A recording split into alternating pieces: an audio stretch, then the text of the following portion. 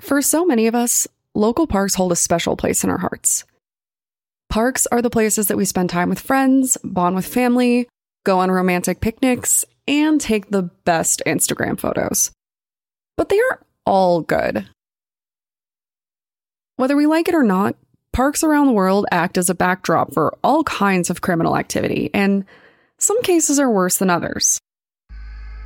After dark, parks become a place where it's dangerous to walk alone, where drug dealers conduct business, and where children who should have been playing end up murdered.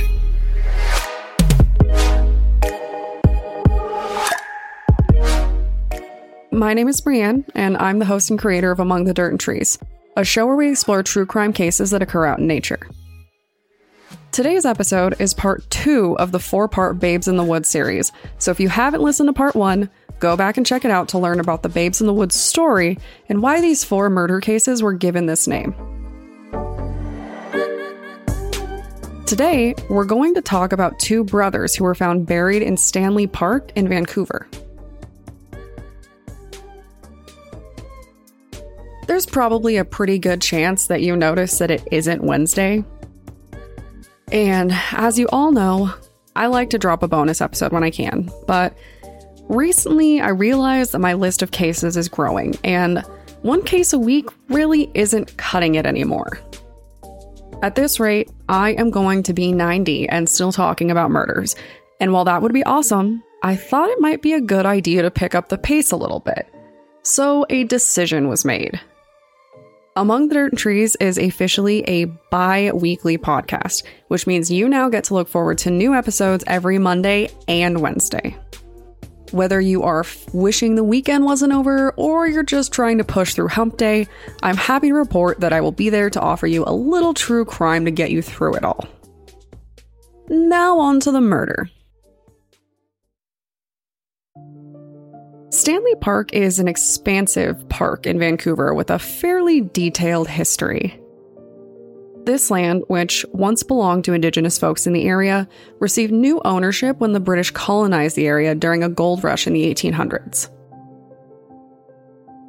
Once known as Cole Peninsula, Stanley Park was actually a pretty big point of focus for military and was believed to be the perfect way to guard Vancouver. After some new developments, the park was meant to be a living space for new settlers, but the plans changed a few more times, leading to some pretty different outcomes. Stanley Park has lush greenery that stretches on in every direction, and it is covered with trees and all kinds of natural growth. In so many ways, it's a small forest that is maintained like a park, and a quick Google search will show you just how beautiful the space really is. In 1886, the area became Vancouver's first official park. In 1953, it became a murder site.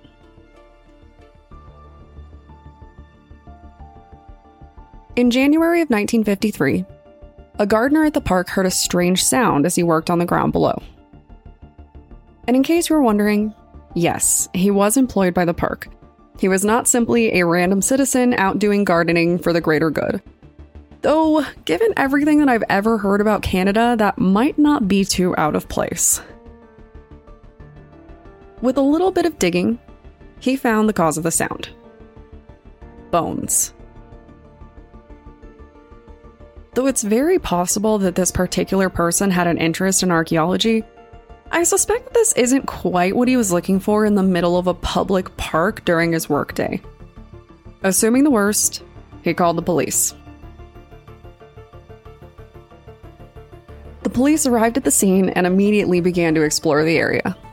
Before long, they had uncovered a wide range of random items, and more importantly, they discovered the bodies of 2 children. At the site, police found clothing, a blue lunchbox, a woman's shoe, a woman's coat, and, most disturbingly, a hatchet. With the help of a local medical expert, police were able to get a general picture of the kids, who police believe were between 6 and 10 years old. Unfortunately, the examiner at the time made one major error in his analysis. He believed that one of the children was a girl. It would be another 45 years before DNA analysis would show that these children were actually 2 boys, and this is a big point of concern for the case. The details surrounding the entire case were blurry enough already, but looking for the wrong set of missing kids didn't help anything. Police believed that these 2 children died in 1947, but some evidence would suggest that they might have actually died several years sooner or later. At best, police were able to create a 6-year window that loosely points to when these 2 brothers passed away. So, to reiterate, police didn't know when they died and didn't get their genders right, so you can assume how this affected the murder investigation in quite a few ways. Now let's talk about what happened during this 45-year gap.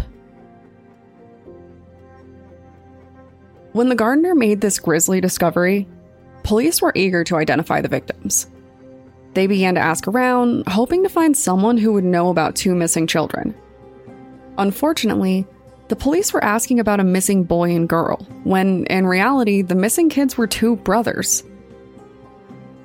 Police received several reports from potential witnesses, but they were largely disregarded for this reason and a few others.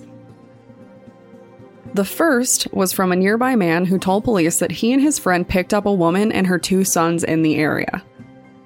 According to this witness, she told the 2 men that she was in trouble with the police and was more or less on the run. She seemed to allude to the fact that she was being pursued for prostitution and for lurking in public spaces. As police probed for more details, they also learned that one of the children was wearing an aviation helmet. This was important because one of the children found at the park had a helmet exactly like this on them when police discovered the bodies. Even though it's unlikely that that one child was the only one to have that kind of helmet, it's a pretty important piece of evidence that really lined up with what they were looking for. The men reportedly gave the police a potential last name, but it ultimately turned out to be a dead end, even though this was really their most promising lead. Still, police were not convinced that they were talking about the right family because they were looking for a daughter, not a second son. So they let it go. The next set of witnesses were another duo, but this time it was a couple. A local sailor and his fiancée at the time claimed that they might have seen the woman in question. One night, they were walking near Stanley Park, just outside of the edge of the park. While they were on their romantic stroll, they heard rustling and crashing in the nearby trees. Now, I don't know if you guys are anything like me, but if I was there, I would be freaking out. Walking at night and then hearing someone crashing through trees would have me fully prepared for battle. I would assume that it was a werewolf, an angry ghost, or, in the very least, a murderer. What these 2 saw was a woman. The couple reported that she stumbled out of the nearby trees, all while letting out this barely human shriek. She had no coat and only 1 shoe. I think we can all agree that this would be quite the sight to behold. I'm sure at the time they just assumed that there was a woman who had taken the wrong kind of drugs or suffered from some kind of extreme mental illness.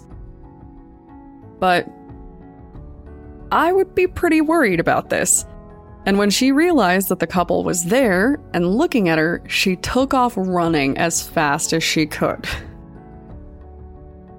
Unfortunately, this was ultimately dismissed because of a very strange chronology error.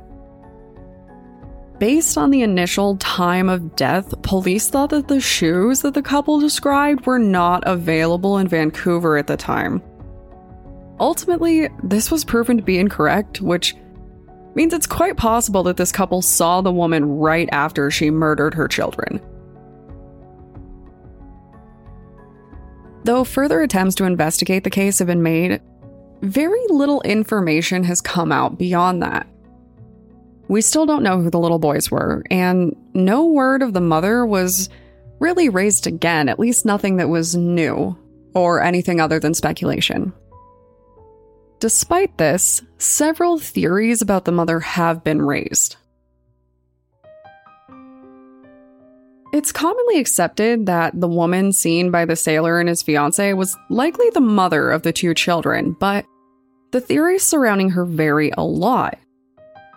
Some people believe that the woman simply lost it and ultimately killed her two kids in the forest, then decided to flee. Others seem to think that there might be more to the story. In line with the account about potential prostitution charges, some seem to think that there was a bigger play here. Is it possible that the woman was fleeing from police and realized that she had no way to take care of her kids? Did she choose to kill them rather than let someone take them away from her? Everything about the scene and the potential sighting by the young couple seemed to suggest that there was some haste involved, right? If the woman did, in fact, kill her children, what made her leave so abruptly? The children were found wrapped up with her coat. And that kind of suggests that she was taking her time with that, right? She did wrap them up. She put them in a specific place, but then she managed to leave a shoe behind. To me, this almost sounds like she was finishing up and someone startled her, so she fled in a panic. Another interesting theory that I read was that she and the children might have been attacked by criminals in the park, but I don't know how to feel about this one. While it is possible that another party was involved, it doesn't really make sense that she would not have come forward about it. Unless you think about it a little more. We can easily explain this away if she really was fleeing the police in some capacity. Maybe she knew that if she did report it, she would be arrested, or maybe she was afraid that they would blame her given the existing record of criminal activity. Other bits of evidence floated up, with some saying that they saw a woman walk into the woods with a man, two boys, and a hatchet. They then say that they saw her return alone with the man, and she was covered in blood. Some even directed police to a local prostitute in the area, believing that it was her, but her sons were ultimately found to be alive, so that closed that door. In one recount, I read that while police were investigating the last name that was offered up by the two men, the family involved was largely unresponsive. While this could certainly mean that they simply didn't know anything about a woman or her kids, I found myself wondering if maybe they did know, but they didn't want to come forward. It's possible that they disapproved of her lifestyle or considered her a problem that they didn't want to deal with. Since there never was a father in the area that came up looking for the kids as far as we know, it's possible and likely that she was a struggling single mother. It's just impossible to know what really happened, especially because we can't guarantee that the woman in question that's listed in all of these theories was involved at all.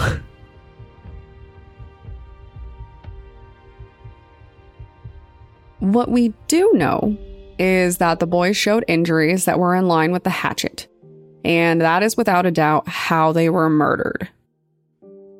For a very long time, their bones were kept in a police museum.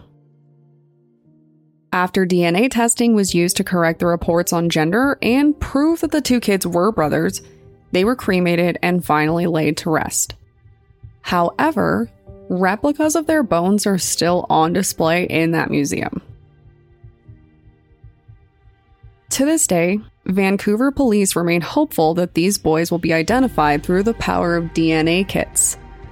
Apparently, they've had quite a few breakthroughs, and as we've discussed in previous episodes, genealogy kits are proving to be groundbreaking when it comes to solving cold cases, so it's very possible that we're going to see these two children ultimately identified. For now, these two brothers are just a mystery.